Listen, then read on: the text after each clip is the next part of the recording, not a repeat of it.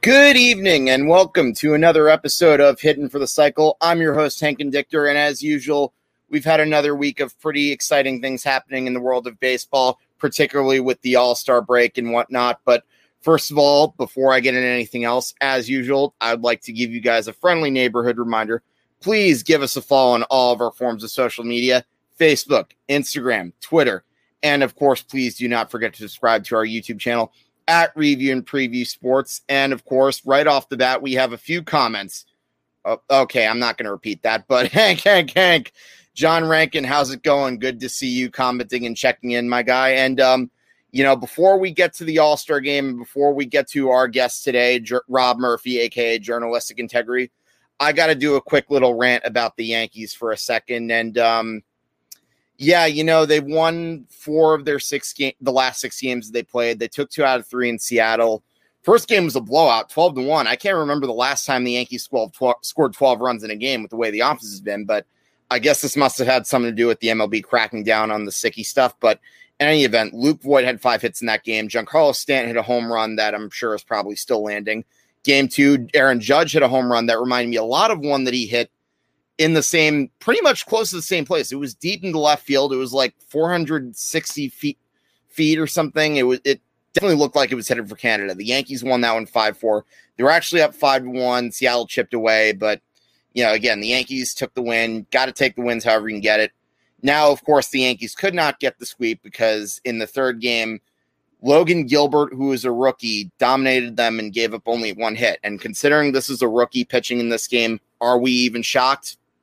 Can't say that I am. I've been watching this team way too long, so I'm used to this. Anyways, let's get to the main series, which is the Houston Astros. Had a few more series.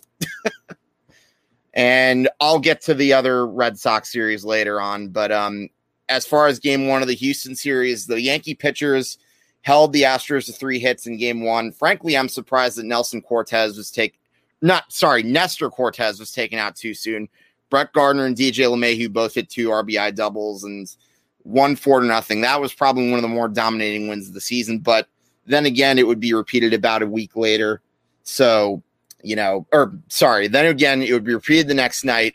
Game 2, Aaron Judge hits a solo home run. And, there were a lot of people having opinions about this. He trolled Altuve as he rounded the bases. He was like tugging his jersey like this in reference to what happened at the end of that NLCS. And that was pretty funny, actually. I'm not going to lie. Some Yankee fans didn't like that he was cocky, and I get it. I know the old school mentality, talk is cheap, play the game. But you know what? Given the way baseball's been late and given how much more entertainment I want to see, I kind of enjoyed that.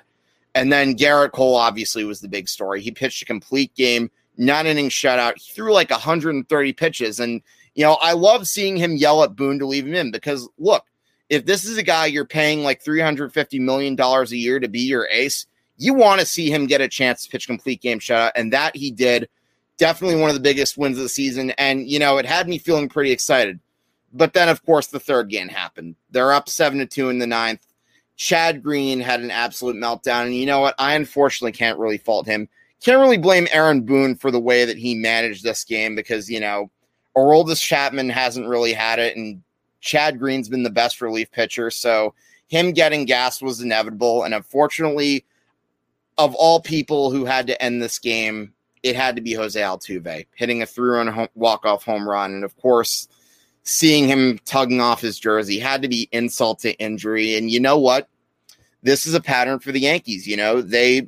Every time they lose a series, like a big one to a rival, whether it be the Mets, whether it be the Red Sox, or really anybody, they're going to follow it up with like a big win. And then they have another series win. But then every time you start to feel good, like stuff like this happens where the Yankees have a meltdown. And like, it's just been one of those seasons. And you know what best exemplified this? Today was supposed to be the start of it all.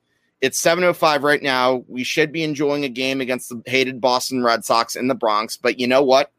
COVID happened. That's all I can say. COVID happened, and I don't know what's going to happen the rest of the series. Are they going to postpone tomorrow as well? I don't know. Are they going to be double headers? I don't really have much more I can say about this issue, but let's go into the peanut gallery, aka the comment sections. Yeah, as John Rankin mentioned, the series has been postponed due to the COVID. Nasty Slider, I'll take that nickname. John has been bringing it with the comments these days, and obviously we have another good friend, Sam Cardona. Sam, how's it going? Thank you again for checking in. Love to see you tuning in and watching us.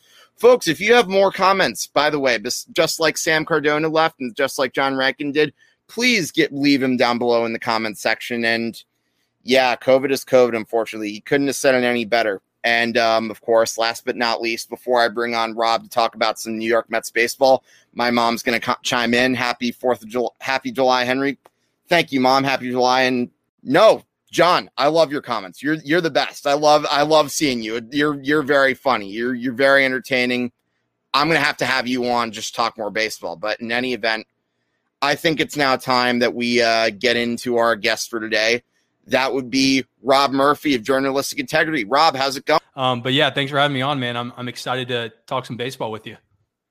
Yeah, definitely. It's a lot of fun. And I think we've got a good comment for you right here. Tom, right off the bat, has something he wants to tell you.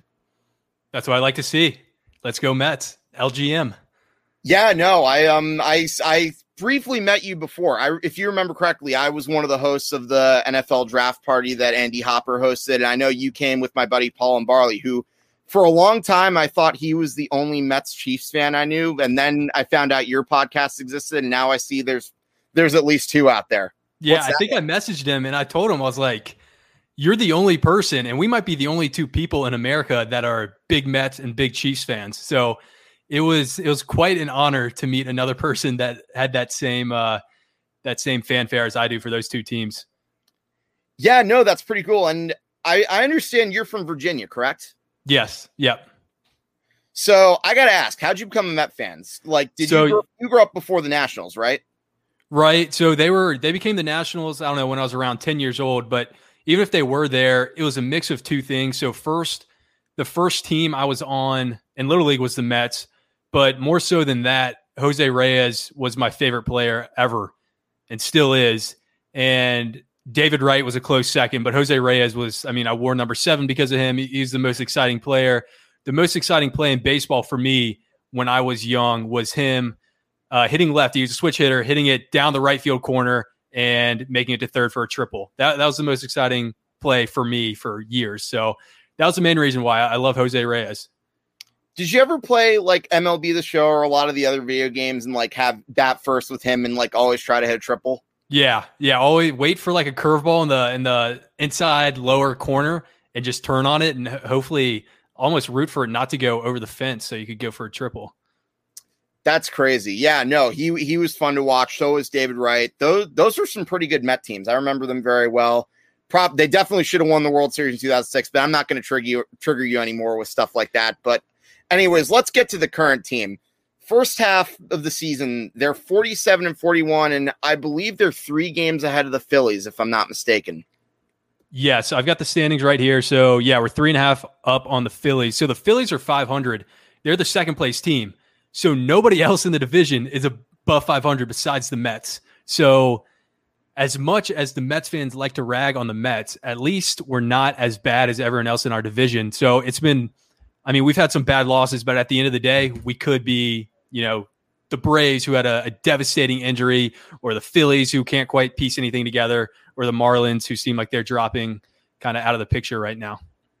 Right, and the Nationals are a team that I think is really underachieved. Like, they've had some good moments during the season. You know that they have the lineup that can hit, but unfortunately for them, they haven't quite been able to get it together, and I really thought they'd be a serious wildcard contender. But then again, that just goes to show you really can't predict baseball. Yeah, it is. I mean, even with Schwarber going on a tear, and I was at the game against the Mets in Washington, D.C., where he first started this tear where he had like 17 home runs, I think, in the month of June, and he hit an outside fastball, 98 miles an hour, out to right field.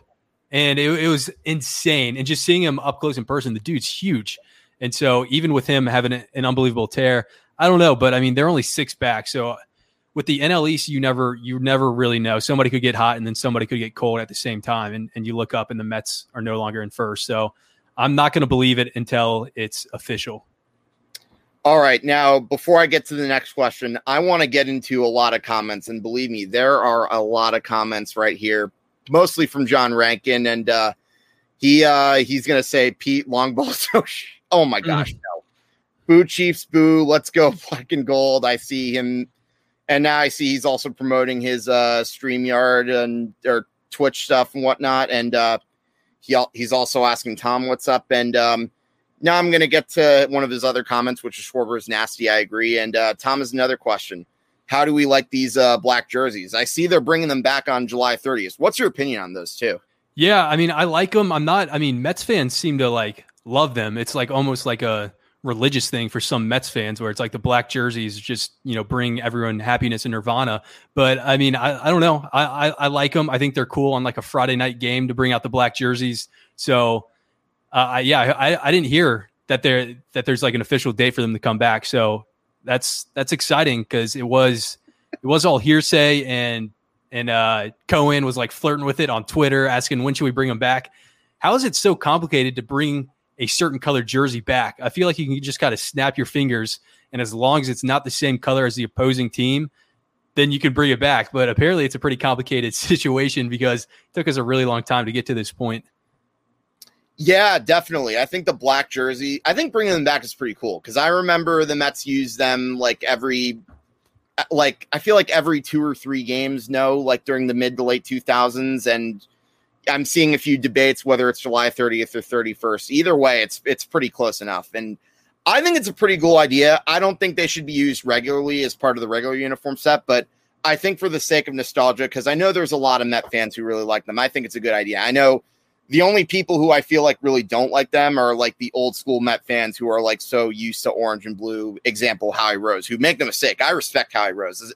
This is coming from a Yankee fan. He's a great announcer. He's really knowledgeable about the game, but I totally get why he's against the black uniforms. But in any event, let's talk about Jacob deGrom. That guy, his numbers, unreal. I think his ERA is like 105 at this point now. No. Yeah, it's 105, and his WAR is like 4.4, which is insane. You would think that his win-loss record would be a little bit better. I just had it pulled up and it exited out, but there's times where we just don't give him any run support. So he'll go like 1 earned run in 7 innings, but we won't score any runs, and so he'll somehow get a loss for these incredible stats. But let's see. So he's 7-2 right now, so a little bit better than I thought. But I mean, Marcus Stroman, his record is 6-7, and he's got a 2.75 ERA, which is really hard to do. He's had a really good year too. So those two guys, in addition to Walker, who made the All-Star game, who's another starting pitcher, they've been really good. It's a really scary top 3 where if we make it into the playoffs and you got to face those 3 guys, I really like our chances because it's a huge drop off to 4 and 5 when we get to Peterson and some other guys. But those top 3 guys, obviously DeGrom is the best pitcher in the league right now. But those top 3 guys are pretty dang good too. Oh, definitely. I agree. And, is it a stretch to say that maybe signing Taijuan Walker may have been the steal of the offseason? Yeah, so far it has to be. Look how much it has to be. Yeah, look how much you could have traded Trevor Bauer. Yeah. We got an all-star pitcher who doesn't bring any extra baggage, not even talking about what Bauer's done off the field, but just, right. I mean, I don't think his teammates liked him in general. And I'm talking before the sexual assault allegations. I'm not sure. I just watching on the field stuff. It didn't seem like his teammates really liked him that much. And I don't think that really surprises anybody, but Walker is a fan favorite and I mean, there's not much difference between what he's done and what Bauer did this year, and he's a lot cheaper. So yeah, I would say he probably has been. I'd have to look at the list of signings from this past year, but he's definitely up there. So I've got the standings right there. I've got Bauer's and Walker's side by side. Taijuan Walker's ERA is 2.50 compared to Bauer's, which is 2.59. And I believe Walker's may have slightly less strikeouts, but WHIP is pretty similar. Bauer's is at 1.00. Walker's is at 1.03. Again, similar production, but you're paying him much less money. I think I knew that was going to be a great signing for the Mets. And granted, I didn't think what would happen to Bauer would end up emerging later on, but like, I knew that like they were right to avoid signing Trevor Bauer for like one reason. And that's because you look at his personality, you look at New York. What if he has a bad start? Fans are going to be turning on him immediately. And like, you know, we've seen that happen many a time, like for both of our teams, me with the Yankees, you with the Mets, like it's not pretty. Yeah, it's not pretty. And the first thing that comes to mind is Jason Bay, who that was one of the worst contracts, one of the worst signings the Mets have ever had in my lifetime was Jason Bay.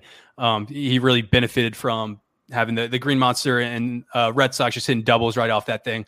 Right. But I agree. I mean, Bauer, the stuff that he did to Mets fans, which I don't think we're going to forget, he started selling stuff out of his store that was in the colors of orange and blue.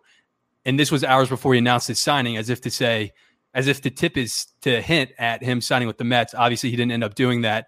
And yeah, I mean, I didn't think he was going to be this good to begin with, because he had obviously this past year was really good. But you look 2 years before that, and there's the shortened season, and then he had an ERA like over 4. So I wasn't sure. I hadn't seen enough really good years out of him. But I guess 2.5 is pretty dang good. Not the biggest sample size, but yeah, I mean, Taijuan Walker has been incredible, man. He's a Met favorite right now. Yeah, definitely. Now, with that being said, as great as your top three is, it's 4 and 5, which poses question marks. Now, I actually was with our buddy Paul Lombardi this past weekend. We were watching, I believe it was the 4th game against the Pirates on Sunday. They had the 5-0 lead. They blew that one, and repeatedly after the game, Paul was telling me after that they needed a starting pitcher. And, you know, not to say that they need to break the bank and go after like an ace per se, but like a capable 4 or 5 starter. And, you know, having watched that game and seeing how they've had to use a number of openers, like game 3 of the Subway Series, I think they had to do the same thing by starting Corey Oswalt. I think he's right about that personally. Now, my question to you is, who is your top pitcher on your wish list as we speak? Top, I mean, I don't know right now. So yeah, I agree. We don't need to go big game hunting right now, because I feel pretty good about our top 3. They've all been consistent, but it would be nice to get a 4th guy. You can kind of get away with having an iffy 5th guy and kind of playing it by ear. But when you've got 2 guys, Peterson, and then it's kind of Lucchesi, and then they mix in some other guys with him, but 2 out of the 5 guys aren't great. So 40% of the time we're sending a guy out there that is pretty shaky and is going to give up some runs. So that's when you look at the playoffs, it's not a huge deal not having a 4th guy. But when you're talking about getting a good record in the regular season, and 40% of those games are going to be started by a starting pitcher that's not very good, and your offense is going to have to score 5+ runs to win, that's it. That's where you get in trouble. So I don't have the list of guys that the Mets are eyeing right now, but I think if we just get a solid guy, even a just guy that's got like around a 4 ERA, that would be an upgrade for us. Yeah, no, I completely agree with that. I think, again, just get somebody for depth. Don't try to ruin the farm. Just like, you need more help with the pitching. I don't think you want to see too many more openers with who was starting the 3rd game. I forget who started the 4th game against the Pirates. It was, I don't know. One of them was Corey Oswalt. We have there's just a cast of characters that come in and start that 5th game. So I get them all mixed up. I'm not sure which one it was, but regardless, he is not very good.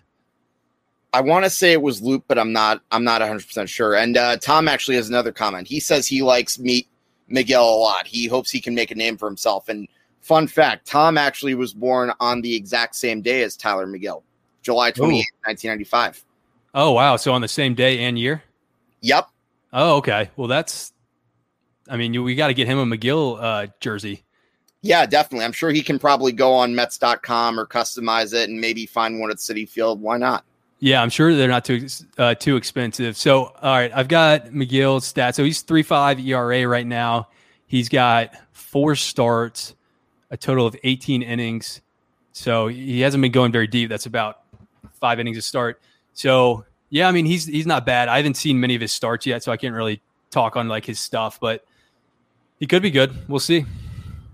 Yeah, I think he could too. I think definitely there's potential right there. And, let's talk about the offense too, because I know it's been kind of hit or miss, no pun intended, but I think the main part of the offense that we need to talk about right now is Francisco Lindor. Now, obviously, we know he had a very rough start to the season, and he has been like suffering through the fans' wrath during the first half. I love how he playfully comments saying, "Oh, I'm just wondering if I'm not going to get booed late in the games whenever I get a big hit." But what's your overall opinion on him? I know a lot of guys don't seem to like him, but Paul, I've talked to him about Lindor multiple times, and he sees Lindor as a natural leader on this Mets team. Do you feel the same way? Yeah, so I was down on him at first just because of how bad he was. I mean, he was under 200, and I started asking questions. Are they going to rename the Mendoza line to the Lindor line because he was right at like 190 forever? But he's up to 227 right now, and he's got the second highest WAR on the team, which was pretty shocking to see. And so that just kind of shows, he's on base percentage not as bad as the average would lead you to believe, and the fielding's pretty good. But I agree, he is a good leader. And when I was at a game watching him, like, he's smiling, he's laughing, he seems loose. The players like him. The coaches really seem to like respond to him and respect him. So I think he's going to turn it around, and he's been good the past few weeks. So I think it's going to be a big half for him. And I mean, 227 right now, if he can get over like 250, I think he can kind of salvage the season. Yeah, definitely. And I think another thing that should give you hope over the course of the second half, a lot of your guys are coming off the IL too. Yeah, we've had a bunch of injured guys. JD Davis, I mean, Dominic Smith's been there, Pilar, obviously, Conforto, McNeil. I mean, it's a lot of guys. So we've been slowly getting some guys back. But I mean, even Alonso, he's not having he's having a little bit of a down year. He is hitting 250. He's got 17 home runs. But I mean, when you think back to his rookie year where he hit like 50 plus bombs, and then he didn't have a great year last year, but a lot of guys, I mean, our highest batting average on the team is 250 from Dominic Smith. And so like I feel like we've got a lot of room to grow offensively, which is kind of exciting because, this team isn't close to hitting their potential yet. Yeah, definitely. I have a feeling that in the second half, you're going to start to see a little bit more life out of the Mets bats, particularly with guys like Jeff McNeil. Jeff McNeil had a really bad start, but I see him slowly coming together. And Michael Conforto is a guy. I know there's some Met fans who have polarizing opinions on him. I think some seem to buy into the Conforto hype. Some don't. I know a lot of people who are like on completely opposite ends of that spectrum. But what's your opinion on Conforto? Yeah, he's frustrating because sometimes he looks like the best, most like mechanical, prettiest left-handed swing in the league, and then other times he's going to be swinging at curveballs that bounce off the plate. But I mean, in the past, he's had huge home runs for this team, so I still like Conforto. I'm pretty high on all. I like this team, so I really, I mean, Villar and Pilar, their like aggressiveness on the base pass, their toughness, I really like those guys. And my only worry is that we're going to have Stroman or Walker fall off in the second half because they've been so good pitching staff. You said it, they're right at 2.5 for Walker. I think 2.75 for Stroman. Obviously, DeGrom is right at 1. I'm just worried one of those guys is going to fall off, but I think our offense gets better. And so if our pitching can hang on and the offense comes on, I mean, I think we're a top 4 team in the league. And it all goes back to what I was saying earlier about pitching. You have to get another pitcher to shore up some depth in your rotation. You can't go the rest of the season with the rotation the way it is because, as I said, do you want to keep throwing guys like Court Oswald out there? I don't think so. So yeah. No, and if any one of those guys has a bad start, then you're in trouble. Right. Yeah. And I mean, in addition to that, one of our pitchers goes down, like DeGrom has another oblique strain or something like that. Then we've got 3 out of 5 guys that have no idea what they're doing out there, and we just have 2 guys. So, yeah, I mean, a new starter would obviously be good. I don't know I mean, I wouldn't like giving away like good players from our farm system. But I mean, we'll see. Hopefully we can get a guy that's, middle of the road, but anything would be an upgrade right now. So I don't think we need to break the bank. Now, apparently I've heard I saw a comment from Jeremy Hefner, I believe his name is, the pitching coach. He said that he's worked with Jose Barrios before. What would you think it would take to get him? That would be how much time does he have left on his contract? Is it expiring? Yeah, he would be a rental. Okay. And you could afford him too, because you're a big market team and you no longer have the coupon zoning. Yeah. Yeah. I don't know. I think that would be what's his ERA right now? Do you have that on your computer? Because I'm going to go to Baseball Reference for you right now. Nice. So his ERA right now is, I believe it's 3.48. So that's actually pretty solid. It's pretty much right around what you were saying. You wanted a guy like around mid 350s, like 400s. Yeah. I feel we'd have the best top 4 in the league if we got him. I don't think Yeah, and as I said, since Jeremy Hefner has worked with him, I feel like he could really benefit from that too. And now, whether or not he can succeed in New York, that's another issue entirely, and that's something we'll have to find out. But if they get Barrios, I respect that. That shows you that they're going for it, and it shows you that Steve Cohen and everyone else is not willing to mess around. It would be cool. I mean, we'd probably have to get like a couple 2 to 3 solid prospects to him. I think that's what it would take. But I mean, it would be worth it if Cohen has plans on re-signing him and retaining all these guys. So I have no idea where he stands with that. But I mean, that would definitely make me feel a lot more comfortable with it if we're going to keep him on the team. Yeah, no, definitely. I definitely like that idea of getting Barrios. Now, speaking of pitching, I think we got to talk about the bullpen. How have you been pleasantly surprised with how good they've been over the course of the season? Yeah, I mean, I'm always surprised when the Mets bullpen is good because it's normally really bad. But Edwin Diaz, I mean, you look at what he did in year one, and he was one of the worst closers of all time. His blown saves, his losses, his ERA were terrible. And this year, I mean, he's been incredible. He's had a couple blips here and there, but every good closer, even the great ones, have those. So his stuff's been pretty good. He looks a lot more relaxed out there. And in general, when you see him step on the hill, as a Mets fan, you're not like, okay, how is the other team going to win this game? Is it going to be a bunch of walks or is it going to be a home run? Now you're expecting 3 up, 3 down out of him. And it's a lot more pleasant when you've got a team that wins the first 8 innings and you feel pretty confident that one dude is not going to ruin it in the last inning. Yeah, definitely. And, I'm not going to lie, even as a Yankee fan, like I've been to Citi Field a few times this year. It's not too bad of a drive for me. Like, just go to Queens. You find parking there. Not too bad. The only downside is $25, but still, it is what it is. You're going to get that. But in any event, one of the cool things about Diaz is whenever he comes in a game, like every time I hear that intro, doesn't it send you in like such an adrenaline? Oh yeah, the trumpets. Yeah, whatever. Yeah, yeah. It's like Billy Wagner with Enter Sandman coming in from years ago. Rivera? Yeah. Sorry, I had to. But yeah, I mean the music is really nice when it's associated with a closer getting the job done. When you hear that noise and you're like, okay, there's a 50-50 chance he blows it. That's when you start having these emotional traumatic responses whenever you hear that noise outside of a game. So it is a pleasant noise these days.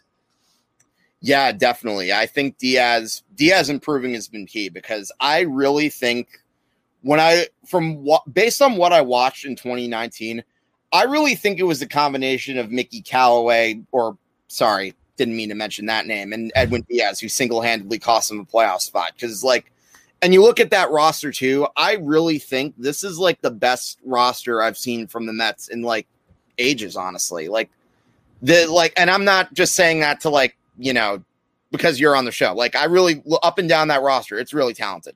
Yeah. Super talented, top through bottom. We made, a lot of additions, getting McCann and just the JD Davis, the Pilar, a lot of little additions. And these guys are playing pretty well. And I think our defense is taking a step up. It definitely is the best roster. And when we're healthy, it's, the best roster we've had in I mean, I don't know. Trying to think back. I mean, we've just had so many rosters that have really good starting pitching, and then you start thinking of the hitting. It's like, it wasn't really that good of a roster overall. Thinking of the 2015 team, but yeah, I mean, it's a fantastic, fun team to root for because these guys. I mean, we come back in games in the ninth innings. We have comebacks. It's fun to be the team that's coming back and not getting come back on. Yeah, I was going to say probably 2006 is the last really good roster I can think of that the Mets had, but. In any event, it's a fun team, even despite me watching the Yankees and being kind of miserable with their lack of offensive consistency and their pitching stuff and the whole spider tack nonsense and Aroldis Chapman's stuff. Like, they're a fun team to watch. I'm not going to deny it. I'd be lying to myself if I said otherwise. But speaking of fun stuff, baseball-wise, I want to talk to you about the All-Star game. Because there has been a lot of really crazy stuff happening. Pete Alonso winning his second home run derby in a row. Let's talk about that. What were your thoughts going into that? Yeah, I mean, he definitely wanted to win the home run derby more than anybody else. And you could see that in the interviews, how focused he was. And then you can't talk about him winning without the pitching coach, Joust or whatever. All of these guys in the competition, they can hit home runs really well. They can hit the ball really far. The biggest variable is where they're getting these balls placed. And for him to put every single pitch right where Alonso wanted it, a little up and a little in, is perfect. And you see other guys are throwing like these pitches that are 2 inches outside and you swing at them, you're not going to hit a home run, or you just don't swing at it and it's a wasted 10 seconds. So the pitching is so crucial in this. And I think if you're going to be in this tournament, you gotta realize how important it is, and to get a guy that's going to be comfortable in that situation and can just lock in and throw hundreds of pitches right in that spot. Yeah, it was really fun. I think after like maybe the first or second round, I could tell he was going to win it because he was the one player who just had that intense laser focus, like determination. And even after he won, I just loved his enthusiasm afterward and how happy he looked with that little medal around his neck with the spinny thing. It was pretty cool. Yeah. But I will say this. Personally, I was rooting for Trey Mancini, but even with him finishing in second, I thought that was a great feel-good story. And it gave really Baltimore Orioles fans something really to enjoy because, like, obviously we know how their team is. They're in the midst of a really deep rebuild, but to see him do well, especially after coming back from where he was exactly 1 year ago, that was a pretty good story. And, obviously I was hoping to see Shohei Ohtani do better. That was kind of a dud, but, it is what it is. Shohei Ohtani still provided us with some great moments during the season. Yeah, but it was cool to see Mancini get that far. But at the end of the day, he wouldn't have wanted Alonso. Some people were like, Alonso should have let him win. It's like, no, Mancini doesn't want anyone to pity him and just give him the trophy. So, Alonso, is good seeing Mancini go that far. I thought the Ohtani Soto overtime was incredibly fun. And then the swing off, and Soto, I think, went 3 for 3 and hit all 3 out, was incredibly clutch. And he's one of the guys as a Mets fan that I fear the most when I see him up to plate. It's probably Soto at this point in the NL East, and Freddie Freeman because he always kills the Mets, but both of those guys. Oh, yeah, for sure. I totally get that. I mean, he's what I think national fans were expecting Bryce Harper to be. And, he could very well turn out to be even better than Bryce Harper. I don't even think that's a stretch to say anymore at this point. Yeah, I mean, Harper had those good year and a half, 2 years. But outside of that, I mean, he's hitting 240 some years and striking out a lot. But Soto's really good. I think he will be better than Harper. Oh, yeah, for sure. Mentality-wise and fielding-wise, I already see him as a better version of Bryce Harper. But now let's talk a little bit about the game itself. And I actually have a few fun facts for you. So first off, Shohei Ohtani is actually, as you all obviously know, is the first two-way player to start an All-Star game. And not to mention, he was the first to pitch and take a bat in the contest since Roy Halladay, believe it or not. Wow. I was pretty surprised looking at this up myself because, I thought maybe there were a few pitchers who hit, but I guess the managers didn't really want to keep them in for too long. I guess they were trying to use the pinch hitters, but that's pretty cool. Shohei Ohtani has been a great feel-good story and really impressive to watch. Now, granted, I'm not going to be one of those guys that say, oh, he's the next Babe Ruth. No, I don't really like making those comparisons. And personally, I think it's kind of sacrilege to compare anybody to the Babe, but that's a story for another day. And the next cool thing was This is actually the first All-Star game to have home runs by catchers of each league since 1997. You had JT Realmuto and Mike Zunino hitting home runs. That was also pretty cool. Yeah. I mean, back to the Ohtani point. I mean, it is incredible what he's doing. And I heard he doesn't even take batting practice during the season, which he just seems like one of those guys that he could pick up any sport he wants. Like he could play receiver on a football team and get you 6 catches for 74 yards because they're doing some close-ups of him. The dude's huge. Like his back muscles, I mean, dude's a really freaking athletic beast. And he's so fun to watch. He's the only reason I would watch an Angels game. And the stuff that he's doing, not only being an above average pitcher, but the biggest home run threat in the MLB. I mean, I wish we could have seen this sooner, but he got plagued by some injuries. But I mean, what he's doing is incredible. I just hope he can keep it up because it is something that we've never seen before in 100 years. Yeah, no, I love it. It's one of the he's one of the reasons why for years I keep subscribing to the MLB TV at bat stuff because I like to watch some of the West Coast games and like see what Ohtani does and see what other guys like Fernando Tatis do on a nightly basis. It's a really cool thing to watch. And another thing, speaking of Angels, Jared Walsh made one of the bigger plays. He robbed Chris Bryant of a hit in the 8th inning. And I'll tell you this, can you imagine if the Angels didn't have a Mike Trout or a Shohei Ohtani? Jared Walsh should be like their main center of attention right now on that team. Yeah, it's pretty bleak after that. What's happened to Rendon? I haven't been keeping up with my Rendon stats this year. Is he hurt or something? He was on the IL for a time, and he is another guy that really hasn't quite lived up to that contract. And I was really surprised about that because this is kind of a hot take. I think low key he might have been the best player on the Nationals the last 5 years he was there from 4 years, 2016 to 2019. I'm not going to really take away from Bryce Harper's MVP season, but in any event, you get what I mean. He was their more consistent hitter. He was their clutch hitter. And without him, obviously, I don't think they have a World Series title to show for it. Yeah, I mean, he was really good. And he was a guy that had his best season at the right time, right when he's going into free agency. And he got paid for it. And we see it happen. I mean, we've seen Machado. He didn't have the greatest year his first year back. He has been doing a little bit better in year 2 and 3 of that contract in San Diego. But I mean, you got to think if Ohtani, Trout, and Rendon, if Rendon picked it up, it would be tough to have a team not make the playoffs that has the biggest power hitter in baseball, Mike Trout, arguably the best player still in baseball, and Rendon, who would, be hitting, 330 home runs at least if he was having what they expected. It'd be tough to think that team wouldn't make it. But then again, the Angels pitching stinks.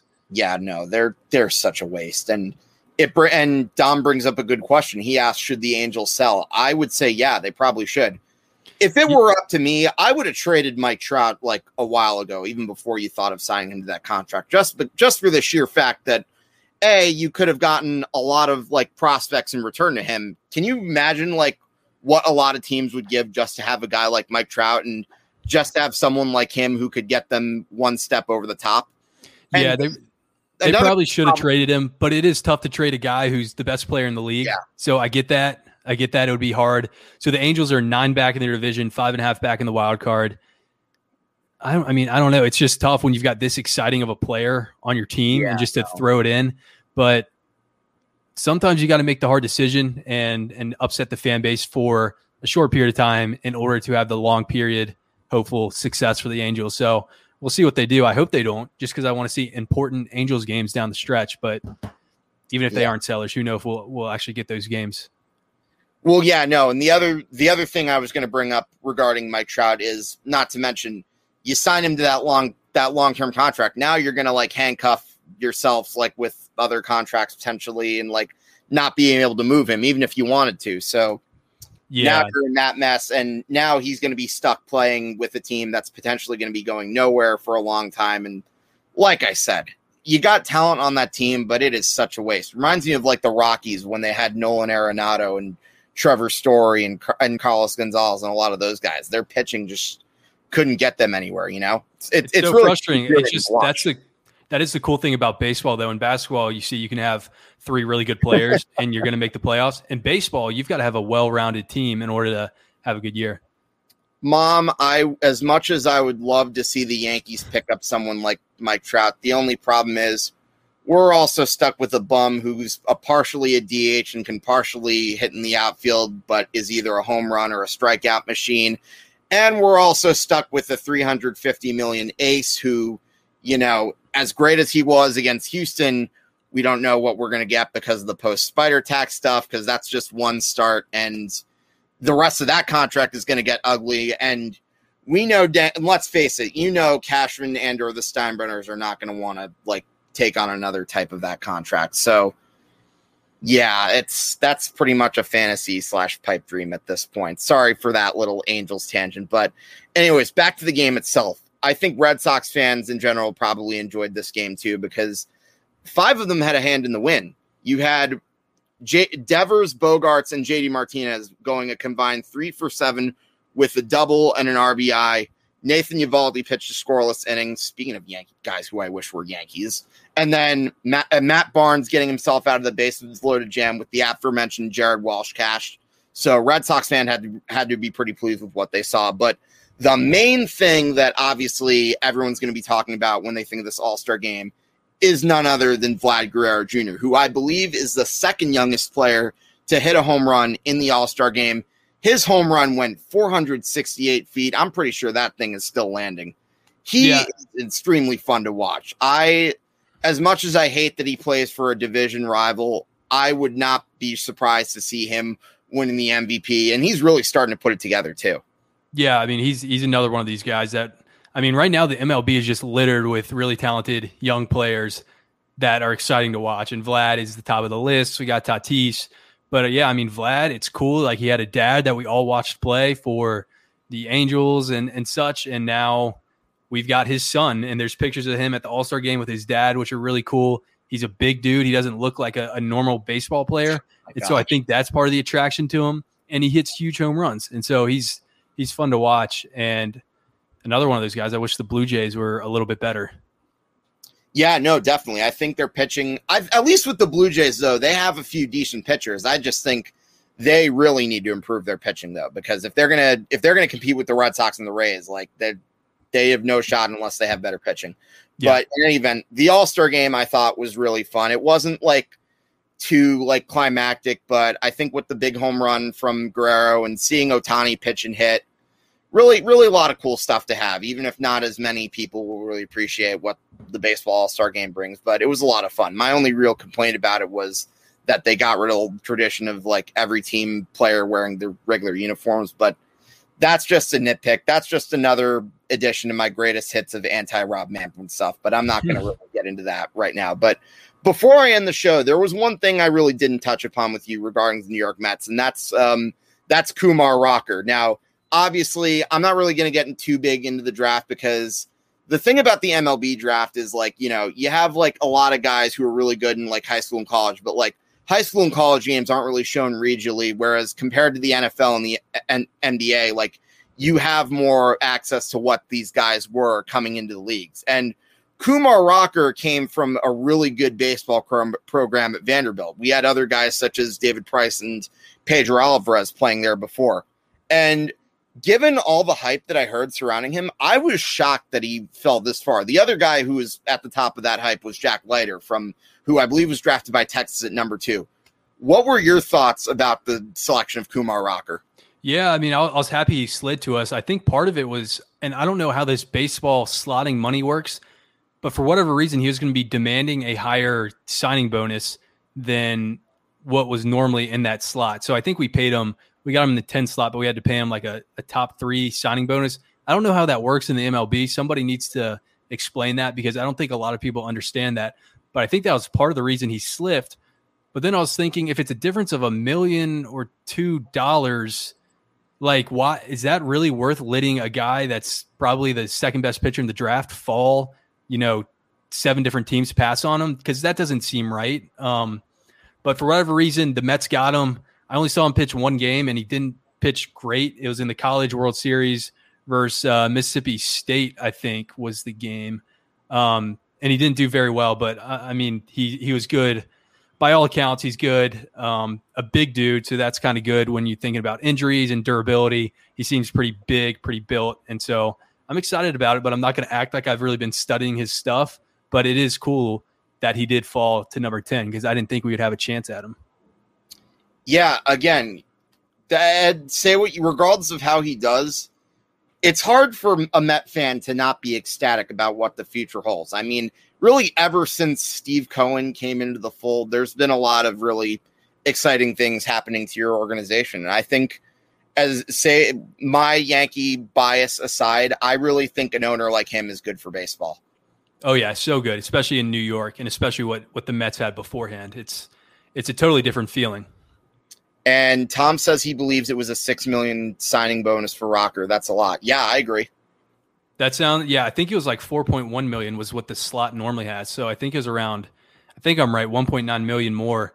So I don't know how that works. I don't know why certain players can demand more for their slot, but there had to have been a reason for it, and the Mets knew it going into it. But that's why it helps to have a guy like Steve Cohen. And it also helps to be a big market team too. But yeah, anyways, that's pretty much going to wrap it up for our show. And now, before I end this, Rob, can you please plug yourself, show us where we can find you on your show? Yeah, definitely. I appreciate it. So on Instagram at Journalistic Integrity, that's the name of the podcast as well. So you type it in the Spotify or Apple, it should come up. And on Twitter at Journalistic Rob. And yeah, those are the two things, at Journalistic Integrity, at Journalistic Rob. And you should find me there. And it's got all the links on the profiles. But I appreciate you having me on, man. This was fun to talk some baseball and recap the first half for the Mets. I'm excited. It's been a pretty good baseball season so far. So it's a good time to be a sports fan and a baseball fan right now. Yeah, for sure. I think regardless of what team you follow, that is definitely very true. And folks, that was Rob Murphy of Journalistic Integrity sharing his takes with us. And now, in addition to where you can find him, I would also like to give you a reminder to please give us a follow on all of our forms on social media. You can find us on Facebook, Twitter, Instagram, and of course, please do not forget to subscribe to our YouTube channel at Review and Preview Sports. You have just watched another episode of Hitting for the Cycle. As always, we will see you next week on Thursday at 7 p.m. But until next time, so long, everybody.